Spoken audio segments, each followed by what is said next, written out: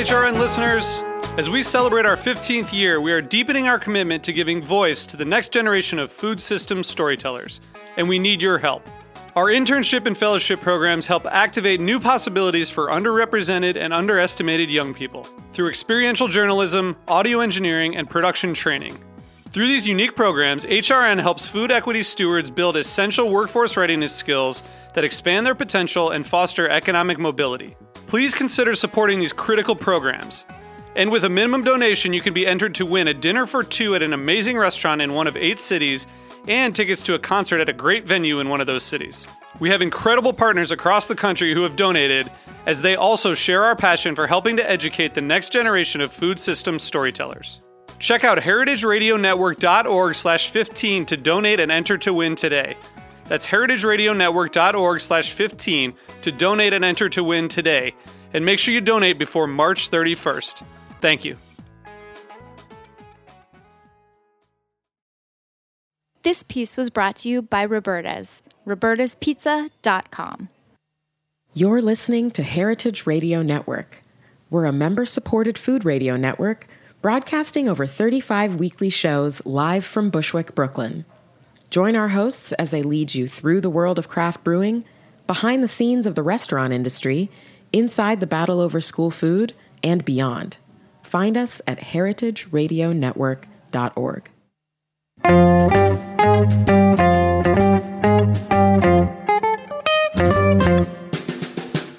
Hello and welcome to Cooking Issues. This is Dave Arnold, your host of Cooking Issues, coming to you live on the Heritage Radio Network every Tuesday from roughly 12 to roughly 12:45 from Roberta's Pizzeria in Bushwick, Brooklyn.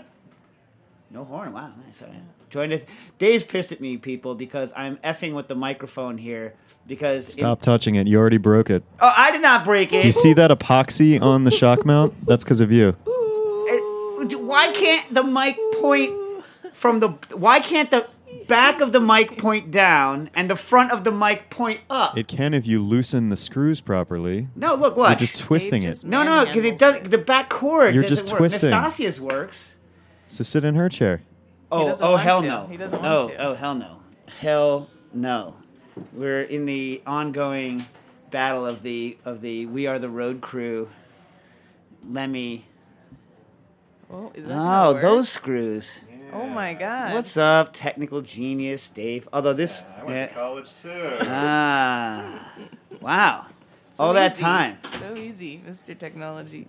Dave's like, don't touch the shock mount again, you jerk. Or it's going to give you an electric shock. I wish. Wouldn't that be awesome? Yeah. That would be so Robert Plant of me to I get got a list of electrocuted. people I want to shock. Yeah. Did he get electrocuted? He got wicked electrocuted. They used to have non-isolated equipment, and he was out playing, I think, in the rain. Was it Plant or was it Daltrey? One of those guys. Dave, do you know? I think it was Roger Daltrey, actually. Yeah, so Daltrey, I think it was Daltrey, right, because he's spinning that microphone, probably stressing the hell out of that Right. XLR. Getting right? all frayed. Yeah, and then it's just like rain, like on a non-isolated. Well, if Dave, you ever played with Rock like and really roll. old amplifiers? Yeah. Yeah, I used to have like a 1970s vintage custom with a K vinyl upholstered like Eddie Munster style bass amp. Okay. And that mother used to throw 120 volts across the barrels of my connectors like on the regular. So I would just be like psow, psow, like even just like normal without water. Like that old 70s equipment wasn't safe. You know what I mean? I don't think it was Robert Daltrey. Wasn't about safe, though. Wasn't about safe. It was about rock and roll, right? That's what I'm saying. Speaking of which, Nastasia, the Hammer Lopez, how you doing? Good. So this is not cooking related, but I'll get it out of the way now. For those of you that, and by the way, Johnny Hunter's going to call in a couple of minutes to... Wait, is this going to be a fun personal story? No. Well, Nastasia Lopez hates country music, right? What? Yeah, she hates country music. Well, no, that's not true. She met Merle Haggard and was like, so what? Literally... We flew I to did it California for to meet you. Merle Haggard. I did it for you. Yeah, but you meet like one of the the all-time legends, and you're like, meh, But I did it for you. meh. Anyways, I don't like country music because Dave loves, because he does this annoying thing where every time this A song that he likes that's a country song plays, he will be like, God, can you believe she left him. Can you believe she left him with the kids? And every time, Okay, the Nastasia lyrics will hates be- Nastasia I'm hates like, story you- songs, and you the only thing she know- hates more than story you know songs this is happens. discussing story songs. But he discusses the same song. well, all because the it's the time. same story. It's Which like song? Any song, any song. any. So anyway, so there's a Like there's Tina a Turner. What's that one? Where Wait, which one? the Midnight Train to Georgia. You're like, That's why not- is what? she? Why is she gonna go You're getting back this down wrong. with him when he's bringing her down and she has a good job in New York and he wants to go back to Georgia It's like a mistake. loser? It's a mistake. But every time, It's a Yeah, mistake. why are you putting it all on her? I know. Well, no, I'm saying she shouldn't give up her dreams. Just for how good can this guy be? Odds are they're going to break up when they go back to Georgia anyway. Yeah, true. You know what I mean? They can't even afford the daytime train. It's no good. Anyway, that's not my point. But so she hates story songs. There's a famous David Allan Coe song. He didn't write it, but in which he jokingly tries to hit everything that a country music song is about. So it's trains, trucks, prison, drinking, mama, and rainstorms. So this one verse hits all of that, but I found, and he did that on purpose as a joke, I found a song, it hits almost everything that Nastasia hates. It's by a guy named Johnny Paycheck, who the only song you might know by Johnny Paycheck is The Only Hell My Mama Ever Raised. He also wrote Okay. I'm going to take this job and shove it. Oh, yeah. Okay. Anyways, so Johnny Paycheck has a song that Nastasia would hate more than anything. It's hyper twangy, bad production value, like white dude music. Already she hates it. Then already done. It's a story song, done. But get this. It's a story about him on a train. It's called Billy Jack Washburn, right? And he finds this guy almost dead. He's hoboing on a train when he gets out of jail. So that's everything right there. He's drinking. He finds this guy almost dead in a boxcar. He becomes like a father to him. Then the guy falls in between the trains and gets crushed and dies. He picks up the body. Only then does he look at the ID and finds out it's his long-lost brother. Yeah, you like that? That's everything you hate. I'm going to play it constantly. and discuss it. And discuss it constantly. I'll be like this. Can you believe What's it? there to discuss? How did he knew it wasn't his own brother? He'll go into the entire I'm like- guy's life. I'm like, every how time. old was the mom? The guy says he hasn't been home in 22 years, doesn't even know he has a brother. It's like- What are the freaking odds that 22 years later, he's on the tracks and he becomes a mentor to his own brother? What are the odds? Yeah, it's like an ESPN like play-by-play, but every time the song comes on. Oh my God! By the way, I don't know how to find it, people, but one of the Seattle play-by-play people, right, did a play-by-play of a drunk person trying to break into a truck with a broom handle. Or at the end, he like falls off of a roof. But it's the funniest like sports play-by-play ever. Nastasia is very angry, by the way, that the Pats lost. No, I am not. Really? I thought it you was were a a good huge game. Pats. Nobody likes the Patriots. They've Nastasia won a- does. They've won a lot. Do you- They've won a lot. I Anyway, think it was good. did you cook anything for the Super Bowl? I Nastasia? did. I did chili. What kind and of chili? I did Philly cheesesteaks. Nastasia doesn't. Tom Brady wouldn't eat that because he doesn't eat nightshades. I What? know, that's true. That's the dumbest thing I've ever He heard also in my thinks life. that if you drink enough water, you don't need sunscreen. That's so stupid. He's the male goop. He's a moron. Like, the fact of the matter is, he's wearing a helmet all the time and like full body armor for playing football. Maybe that's why he thinks he doesn't need But any they go on sunscreen. And when he's not, he's wearing a Make America Great Again hat. Oh, no, Jeebus. really? So listen, my point is it doesn't eat nightshades, so no potatoes. Isn't he also a vegan? Yeah. What the hell does he eat? He's not going to eat potatoes, which are semi-related, right? Tomatoes, Eggplant, tobacco. eggplant. I mean, just like Goop, he pushes this whole What's health Goop? He has his lifestyle own- that Who's you Goop? need to have a lot of money to Gwyneth actually Paltrow, live. Dave. What? Gwyneth Paltrow. Gwyneth Paltrow, pseudoscience. Her name is Goop? No, her company. Oh, she has a company called Goop? You don't know about this? I feel like I you would. explained it to him. Just I feel like you would rail against this. I'm willfully ignoring it because apparently Dave, Nastasia has explained it to me in I the have past, explained it to and I must be willfully ignoring its existence. You know what I mean? It's but kind of like, yeah. as people who listen to the show for a long time knows, Nastasia does not actually make chili. Nastasia makes yeah. tomato beef stew. But what I did is I bought that powder, the McCormick chili. What the hell's wrong with you? 'Cause I was like- why the hell would you use that? You know, Making chili is so freaking easy. Like making chili, all you need are dried chilies, some tomato products, cumin, a couple other spices, garlic, and I meat, know. You know. onions. What the hell? Then I hid the pack deep into my trash before my friends came. But that's so ridiculous. Well, at least thank Christ your chili had cumin in it, Yeah. which you don't normally. And I made Philly cheesesteaks. Oh, I love those. Hey. Okay, how do you do it? How do you make I the steak? had these bags of sous vide steak From whom? That's a little too fancy for a Philly From- cheesesteak. somebody. Somebody who you shall not name. Voldemort Yeah. made your. All right. How were those? Good with provolone. Provolone. Yeah. All right. That's legit. It doesn't have to be whiz. I say that as a Philadelphian. Okay. Yeah. So here's something I will say that is not standard, not approved, but I like anyway. When I make cheesesteaks, I'm a Gruyere guy. I like That would be good too. Fancy. I should do that. Oh yeah, now like Dave's too fancy. Can't make cheesesteaks with Dave. What is I don't know that, what was that. Some French? sort of like no half French, half Gump. I'm at the cheese. Forrest Gump. Johnny is on the line. We got Johnny Hunter on the line. I got to find Nastasia's questions. Hold on a second. Hey Johnny, how you doing? How's it going up there in Madison? This is Johnny Hunter, the underground meats, underground food, and basically anything that you can like make or age underground. Johnny Hunter will do. Have you ever actually aged anything underground? Made anything underground? No, have you ever Yeah, like shark or We've anything? buried. What? We've we've buried vegetables to ferment them and such, but How was it? it was good. Yeah, kind of You never traditional made, Korean kimchi. You never We've made cooked any things underground. We've done like the whole pig. Oh, cooking them underground, sure. You know what the thing is? Like, is it really advantageous, or is it just fun to do? Because I mean, it's hard to control the temperature of the earth. You know what I mean? Yeah, like, it's just a fun thing to do. yeah. All right. Yeah, I buy that. You know what? Like, as I'm getting older, I'm okay with things that are just fun. Except for in the new bar, I'm having Johnny. See what you think. I'm having a vicious, like almost drawing blood, coming to blows argument over ice in cocktails.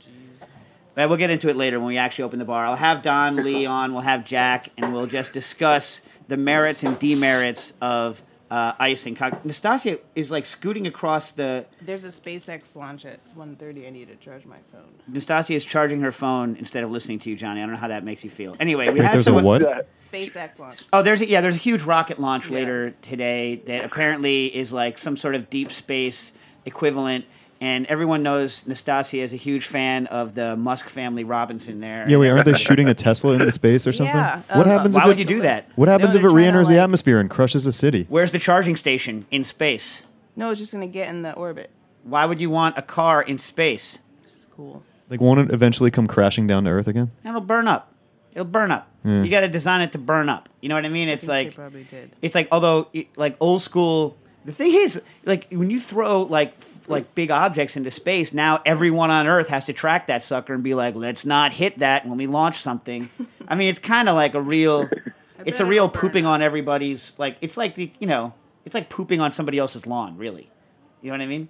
I mean, I want a Tesla. Nastasia, by the way, I don't know if you know this. Nastasia is going to take delivery of a Tesla sometime in the Because I summer. waited in line. It sounds like I'm rich, but I waited in line for the $1,000 deal to Yep. to pre-order your Tesla. And those are the people, by the way. Nastasia like makes all of these stories. I can't afford cable. I don't deserve cable. You guys must have sold 1 billion Searsalls. No. No, Congrats. I'm Jesus. actually Oh hoping- Jesus, Searsal's back off stock again. It's so irritating. People, like, I can't control it. Nastasia and I have a set of, we have a bunch of them coming in that we will own and that we will sell in a month. And Amazon, I don't know what people, I want you to know, Amazon is literally, Jeff Bezos spends all of his time making Super Bowl commercials right now and not enough time worrying about what the hell's going on. That was terrifying, by the way. Right. They lost over 1,000 Searsalls that, by the way, they have not paid us for. True or false, True. Nastasia? True. But we paid for them. We paid. We paid. Yeah. Customers angry at us, even though we've paid. Amazon not paid. Weak. All right, so Johnny, this is why you're on. Someone somehow a question came in for the show that you did, and somehow it didn't make it through. So I'm going to read it now. You ready? Yep. All right. Fairly new to charcuterie, so I was Wait, excited. He got the question, just to let you know. What? I sent him the question, so he knows it too. Oh, well, I have to read it anyway because the Sorry. people who, aren't Johnny or I'm you. just letting you know. Okay. I'm fairly new to charcuterie, so I was excited to hear about a potential curing-focused episode. Well, we're doing the extended, because that was an extended episode, which I think people enjoyed, Johnny. Yeah, I got a lot of really positive feedback on that. Yeah, the extensions are always the best. For some reason, we're sitting there, eating pizza, just talking garbage. Anyway, below are a few questions I have. I've included pictures of my curing chamber, which I can't see here, and my pancetta. They're They're not on there? I don't know. It doesn't matter because people on the radio can't see it, so it doesn't matter. It could be a picture of a goat, or it could be a picture of SpaceX. It doesn't matter because people on space can't. Johnny, What? did you see the photos? Yeah, I see the photo. All right. If you scroll down, you'll see it. Yeah. The chamber has a simple PID for temperature, and a humidifier is outside the chamber on a humidity controller. There's an IP57. By the way, IP57 people is just a splash and dust rating kind of thing. Fan on the same controller output that pulls the humidified air.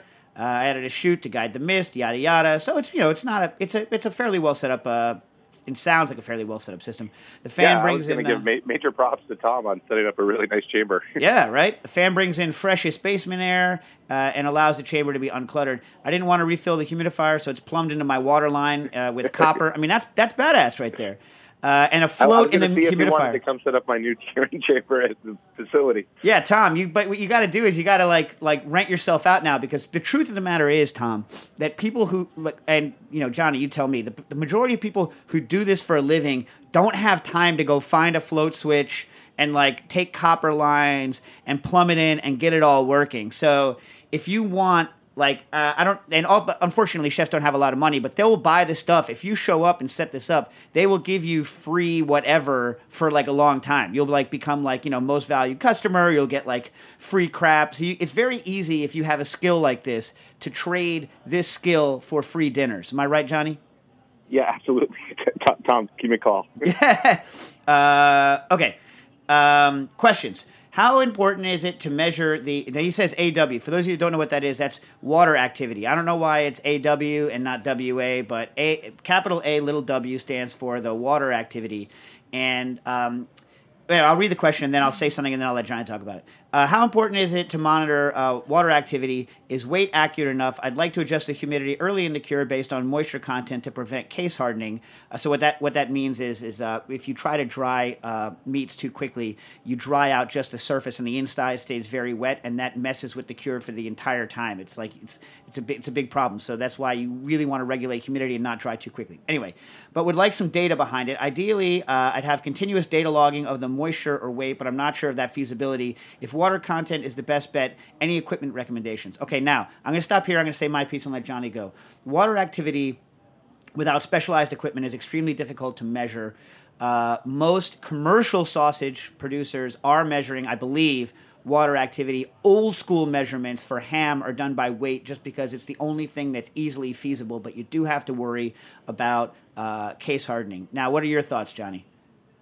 Well, that was what I was going to say, is that, weight doesn't necessarily mean that there's not loose water in the product, and that could potentially lead to some sort of bacterial growth that you weren't seeing. So what I would say, though, a couple things. One, doing a whole muscle like pancetta is less dangerous than doing something like sausage because you're not having the grind step. Right. The second thing is I think you can just take visual cues to whether or not the product turned out. So if you recognize case hardening in the product, then that's going to be a problem. If it smells off, if it's too soft or moist at any point, I'd be worried about that. The only question I had was whether or not he used nitrates here, because botulism would be the one thing that would make me a little bit concerned with the rolled up pancetta.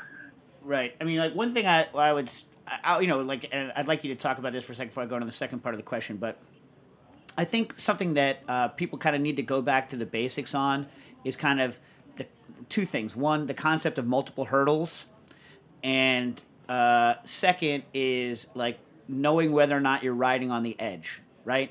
So like if you're in industry, consistency is the most important thing. There's safety first, then consistency afterwards. And so monitoring, and also they're pushing the limits of trying to do things as fast as possible. So they need to get the water activity measured because, it's consistent. It's, the answers, blah, blah, blah, right? But if you aren't acting that way, if you're not living at the edge of the envelope of safety, right, you have multiple hurdles protecting you. So Johnny points out nitrates. Nitrates are going to protect against botulism, right? Also, most people, when they're curing non-whole muscle cuts, are letting it ferment to a way lower pH than is necessary. not that many people are going for that like super sweet, super low acid. Although I do enjoy those sausages, right? So, you know, you have your nitrites. You have your acid from your initial ferment, and then most people are also drying it more than is necessary, and probably have the one thing that people probably do mess with in the wrong direction. I would say is the salt, but like when you have like all of those multiple hurdles, the chance that any one thing is going to screw you, I think, is relatively low. Now, if you're doing a minimally dried product that is, not been fermented and it has if you take away a bunch of those hurdles, well, now you got to start worrying. I mean, what do you think, Johnny? Yeah, I mean, if he was pulling something out that would look too wet and he wasn't using nitrates and, it smelled off, then you start to get concerned. But if, the correct salting and the time that allowed for salting, and if he's following the recipes from the books that he mentions later, then I'm not too worried about it. The one thing I was going to mention is you can get a third party to test the water activity if you really are concerned. And that could happen at most any food safety lab, or you can send off product, and it's like a $30 test. All right, I had this idea, Johnny. You ready for this idea? And I was never able to get it to work. But tell me whether you're ready, because I think this could work. So the water activity, right? Shouldn't you be able, because the water activity is measuring kind of like how much free water there is in a product, right? So something people don't think about is they think, for instance, that something that thickens things lowers the water activity. Not true. Not true at all, right? So like gels and anything you add that all it's doing is making it appear like the thing is drier isn't actually reducing the water activity, right? But shouldn't it be, and maybe it's not, and I've been told it's not, so it must not be, but I tried once to take samples of known water activity, seal them in vacuum bags, and then throw them into a vacuum chamber and see whether, if you put an unknown sample in, whether the one that's driest puffs last. Everyone knows, anyone who doesn't know what I'm talking about, when you put a sealed vacuum bag into a vacuum chamber, at a certain point, the interior vacuum level of the bag, of the chamber, is such that the moisture in your bag will start evaporating off the surface of your food, and the bag will inflate like a pillow, right? And that, I believe, is related directly to the water activity of the product.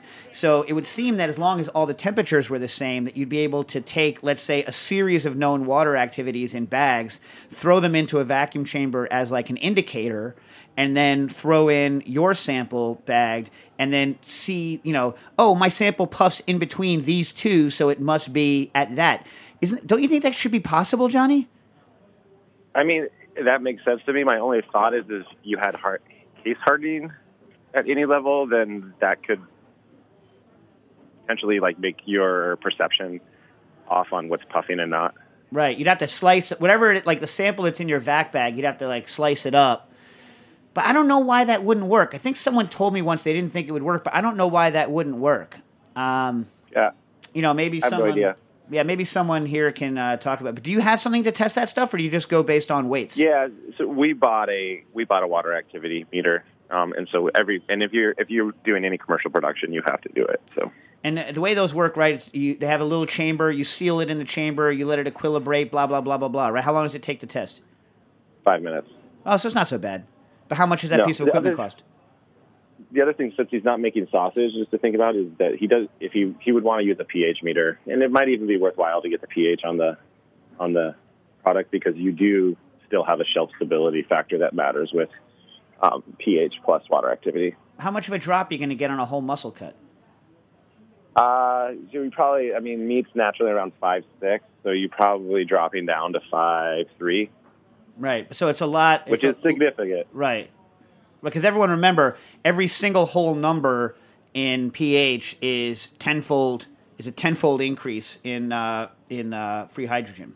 Yep.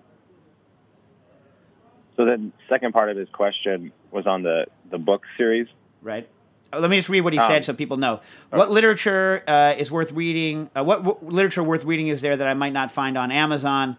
I've read charcuterie, home production of quality meats and sausages, and I'm working my way through the art of making fermented sausages. The more technical, the better. Though the Mariansky books may have already have optimized bringing technical instruction to the home producer. What do you think? Yeah. So my favorite charcuterie book that I read, kind of starting off, was the Cooking by Hand by Paul Boccoli, which has like some really great essays, I think, on sausage making and meat processing. All around great book, though, in general. Yeah. On mentality. You know what I mean? On mentality of cooking and caring about things. Great book. Do people still read that book, Johnny? I mean, I still use it. I go back to it because he just has a lot of really good information. So his section on sausage and stuff, I think, is some of the best fundamentals of explaining how to make a product and how kind of the environment affects the drying. Right. But I mean, I haven't read it in a long, long time. You have looked at it recently, but it's getting on to be about 15 years old, right? That book came out before the original Simon's Ruhlman charcuterie book did, at a time when the only available reference that normal people could get at a bookstore, and this is prior to Amazon, frankly, I think, or around the time that came out, was Rytek Kutas's The Sausage Maker, if anyone remembers that old tome. So it was kind of one of the lone voices in the wilderness in English on how to make, that wasn't a very expensive professional book that you could get. So, and it still holds up all this time later? Yeah, absolutely. I mean, it's better than the Ruhlman book. So. Wow. I'm not gonna go there because my old editor is the editor of that book. And so, yeah, I never say anything ever against a Maria Guarnaschelli production, ever, because, lightning, the sky will open and a lightning bolt will go through my head and strike me dead. I think the Ruhlman book was an important book because it was the first one out there. I just think... Right, the first one out there that... Well, again, there was the Sausage Maker, but the thing is, like, so much of that data is, like, in the Sausage Maker, like, I just don't trust. You remember that book? You ever even see that book? Picture of him on the front? Yeah, there was, like, a copy floating around for a while, and there was a lot of wrong things in it. First of all, I love the attitude of that guy. The guy was from upstate New York, and the company still exists. He's passed away. I think maybe one of his sons runs the company now. The dude hard smoked everything. The guy wanted everything to taste like kielbasa. He's like, you give him any recipe. He's like, how can I make this recipe taste like kielbasa? You know what I mean? That's basically. Do you remember this, Johnny? I mean, I don't know if you remember the book at all. But yeah, that was it. I was like, whoa, man, you're throwing some hard smoke on that, brother. You know what I mean? I was like, it was interesting book there. The other thing I wanted to point towards as far as resource goes is there's a couple of Facebook groups that are pretty useful, and I'll tweet out links to those ones later if people want to know. Yeah, do it. Tweet. I don't know whether Dave. What's the best way to do this? Put it on. Just have him tweet it on his. So, what's your Twitter handle, Johnny? We're Johnny Hunter. And tag Heritage Radio or tag Cooking Issues or something like that. Yeah, I'll tag you in Heritage Radio. So, but all of a sudden now you're running out of all your characters. So I don't know. I don't know what you're going to do with that. By the way, now Madison, Wisconsin is like somewhat close to Canada, right? So, yep. Have you ever? And I know it's not like you have to go over to Toronto and whatnot. But have you ever done a pea meal bacon? Canadian stuff. Have you made a good one? Yeah. I love that stuff. Why does no one in America sell the real stuff? Why do we have that horrific... See, I think, like I've said this before on the show, it's one of those things where, Americans like to poke fun at Canadians, right? And but they shouldn't do it by passing off that crap they sell in the U.S. as Canadian bacon, because that's not like poking fun at someone. A, that's a bad product, and B, it's slanderous to the actual product. You know what I mean? Yeah, and the pea meal bacon's super easy to make. Yeah. I mean, it's just like a boneless loin, a little bit of cure. Now, are you a cornmeal on your pea meal bacon, or are you a pea meal on your pea meal bacon guy? I mean, I think the pea meal is kind of the traditional. Yeah. I had a sandwich of that the last time I was in Toronto, and I was like, oh, man, I feel bad. All the insults over all the years that I've leveled at this product have been misplaced. So finally, Tom wrote, are there lesser-known whole cuts that I should be considering for dry cure? I have access to a butcher that breaks down whole animals, so anything's on the table. Yeah, I mean, I think you can cure quite a bit with the pig, but the one thing that I think people might have a good time with is speck, which is using the sirloin, which is a pretty cheap cut and easy to cure and gets a lot of that ham flavor in a lot less time. Do you are you a fan of the heavy juniper on that? I know I am. Yeah, for sure. Do you believe in keeping your speck flat, or do you roll that thing? We keep it flat. It's easier to slice. I like it flat, too. I like it flat and pressed. Oh, by the way, I shouldn't say this, but Johnny, have you been on Amazon Prime Video, and have you looked up the Hormel video? No, I haven't. Oh, I mean, I shouldn't say about this because I think the museum might do a thing on it, like some sort of a program based around it. But everyone needs to go on their Amazon Prime account. I like how I'm pushing Amazon, even though we hate them. Whatever. Like I said, like they're terrible to sell to, but they're awesome to buy from. I'm conflicted. I'm of two minds. There is a video, Johnny. You must watch it as soon as you hang up. It's a 30-minute video from the, I think, mid-'60s, where it's the very last point in time when it was cool to be industrial meat production. And so there's two kids watching trains go by, two extremely white children watching trains go by, being like, look at all those Hormel cars. You know what I mean? And they're like, maybe Dad will take us to the Hormel plant. So they write a letter to Hormel. A woman, because all the secretaries, of course, are women, opens the letter and arranges for the family. Of course, even though the mom is involved, the dad takes them to the Hormel plant, of course. Of course. It is. You don't actually see them sticking the pigs and the cows, but from the minute they're bled out, you see like the automated knife that cuts the pigs in half. You see like the bacon press. You see like this person who all they do all day is bone hams. There's a guy with a face trimmer, so like it trims off of off the backside. Trims off the outside skin of the ham on the top side. And he's got an automatic machine, so he's literally rolling the hams through, like ripping the skins off. It shows you the skin being turned into gelatin. It shows you the skin being sent off to make footballs out of. It shows stripping the skins off of cows. It shows defleshing the cowhide. It shows making Spam. It shows testing Spam for fat content with like an electrical analyzer. Horrified? The children are like, look at the Hormel plant. It shows making Dinty Moore beef stew. It shows cooking things in cans. It shows the entire industrial operation of turning pigs and cows into anything that pigs and cows can possibly be made of in a zero waste phenomenon. There's a guy who's boning out the hams for their bone pressed hams, and the guy is like freaking like the Zen monk. Like his hands like move like he's swimming through water, but instead he's just taking the bones out of hams, and it's miraculous until you realize that all this man did 24/7 during his work time was bone hams. It's like Simpson. It's like Bart Simpson in that episode where they're trapped in Japan. He's like, knife goes in, fish, guts come out. Knife goes in, guts come out. It is. You must watch it as a piece of Americana, as a piece of, if you're pro or anti-industrial agriculture, you must see it for that. You must see it for a slice of like mid-century like American mentality.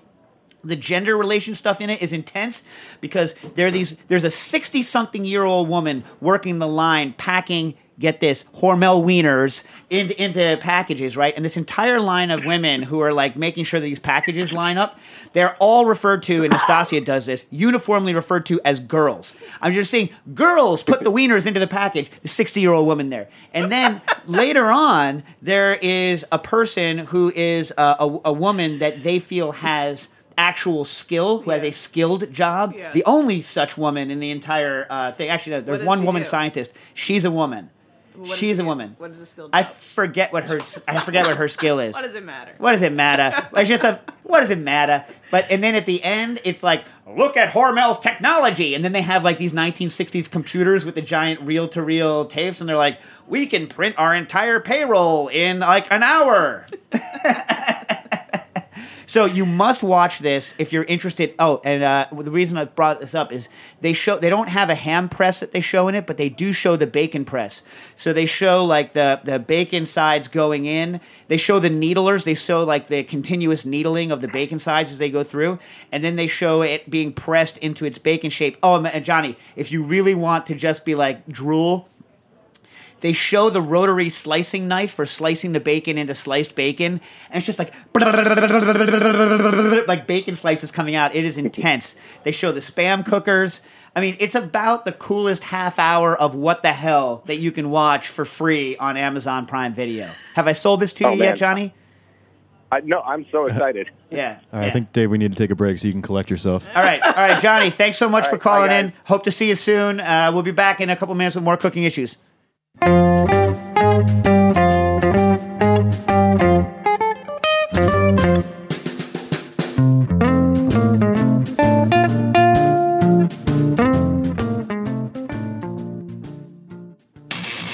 name is Brandon Hoy, co-owner of Roberta's, a super duper awesome place.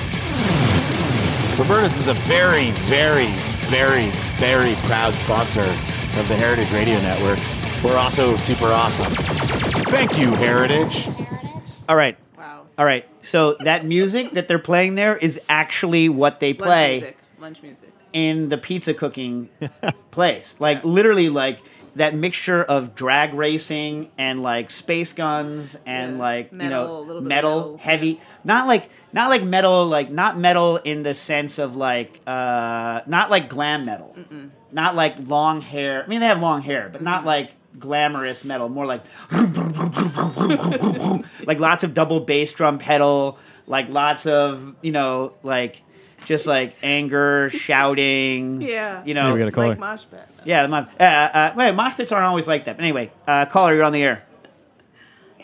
Yeah, Dave. I had a sausage question for Johnny, but if we've lost him, I'll ask my other question. Yeah, I don't know. I think he's not on anymore. So yeah. Yeah, sorry. But he might still be listening. So if you ask it, he might tweet a response to you. Well, I'm trying to sort out how to make the Chinese-style lap chong sausage. Is there any way to do those without a long, slow dry, or is that just built in? Ooh, I don't know, Johnny. If you're still listening, tweet that on out on the cooking issues and Or call back. We got a line open. What? Or call back? Yeah. So what's your non-Johnny Hunter related question? I'm trying to get a fried noodle to puff. Okay. Has it already been fried? Are you talking about like ramen? So I'm making a fresh egg noodle and then deep frying it. And they come out really crisp and crunchy and otherwise good, but they're just a little too dense, and I would like them to just expand a little bit. All right, here's what you got to do. The trick is anytime you're puffing, what you need to turn the starch in the case of pasta, gelatin in the case of gelatin and collagen in the case of pork skin or chicken skin or fish skin. What you got to do is you got to fully gelatinize that stuff, and then you want to dry it uniformly to I forget what the percentages are, but a relatively low moisture. I'm making this number up. I don't know, 10%. The way you do it is you just like when it looks glassy again, then as soon as it gets glassy, it's usually good. If you go further than that, it won't puff anymore. So the trick is you want to cook your pasta. Cook it in water. The reason not to fry it at this point is because you're trying to keep the structure of the pasta relatively intact. If you fry it now, the water will leave, and the places where the water is will no longer be places that will expand when you puff it later. Get me? So then what you do is you cook it. The longer you cook it, the better, although it starts to fall apart. But the longer you cook it, the better. I would cook it with some salt in the water so that it has some flavor. Then spread it out and let it dry. Even just like letting it dry almost naturally is good enough. If you turn turn it once or twice. But like low oven with the door open. Best is like low temperature and Excalibur dehydrator. And if you want to, you can push the dehydration a little quicker. Like you can keep it up at like 130 for an hour or two to flash off some of the water, and then drop it down to like 110, 115, and just let it ride until it gets, like I say, just gets glassy. This also works with rice. It works with wheat, barley, anything like this. Then once it's at that state, you just throw it in the deep fryer or microwave it or use a heat gun for paint, and they'll puff. But the trick is cook, preferably overcook, par dry, and then fry. Okay. And you can tweak it, right? I had no clue that was the way to go, so I'm glad I called you. Thank you very much. Yeah, and you can tweak it, right? So depending on how much water you leave in the product, or depending on how much structure is left in it by how much you cook, you can make it harder or puffier. You can get it anywhere from barely expanded to like almost like pork rinds from a package, even with pasta. So Anastasia knows she had to deal with this like week after week at the French Culinary.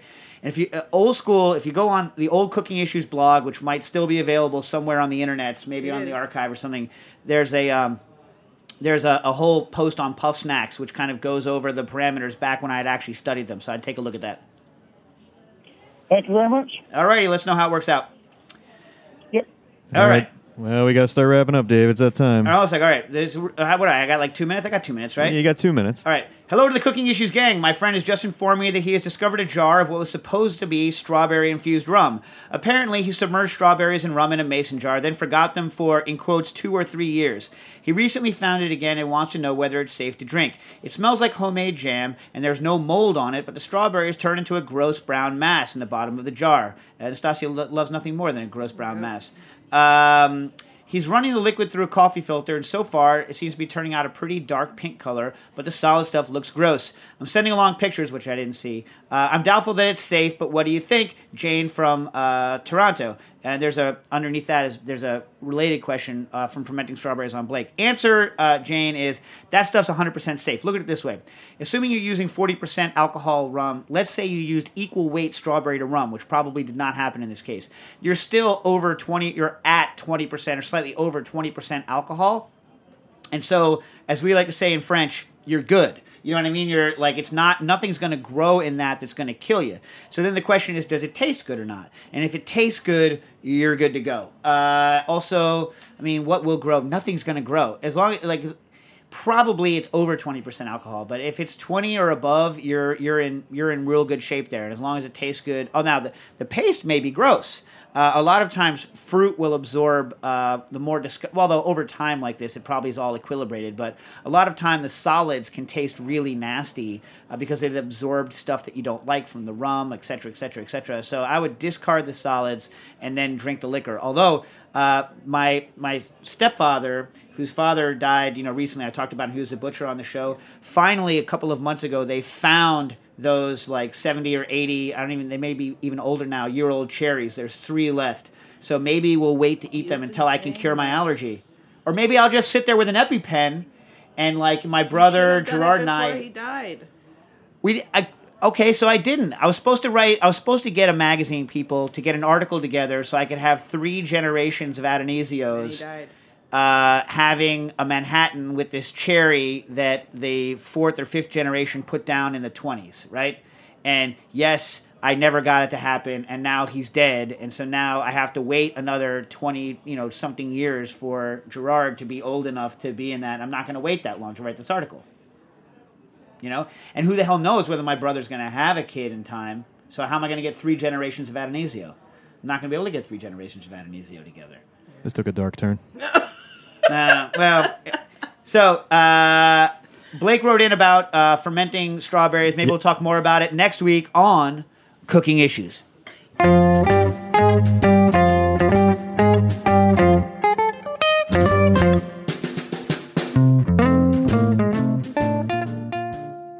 Thanks for listening to Heritage Radio Network, food radio supported by you. For our freshest content and to hear about exclusive events, subscribe to our newsletter. Enter your email at the bottom of our website, heritageradionetwork.org. Connect with us on Facebook, Instagram, and Twitter at heritage_radio. Heritage Radio Network is a nonprofit organization driving conversations to make the world a better, fairer, more delicious place. And we couldn't do it without support from listeners like you. Want to be a part of the food world's most innovative community? Rate the shows you like, tell your friends, and please join our community by becoming a member. Just click on the beating heart at the top right of our homepage. Thanks for listening.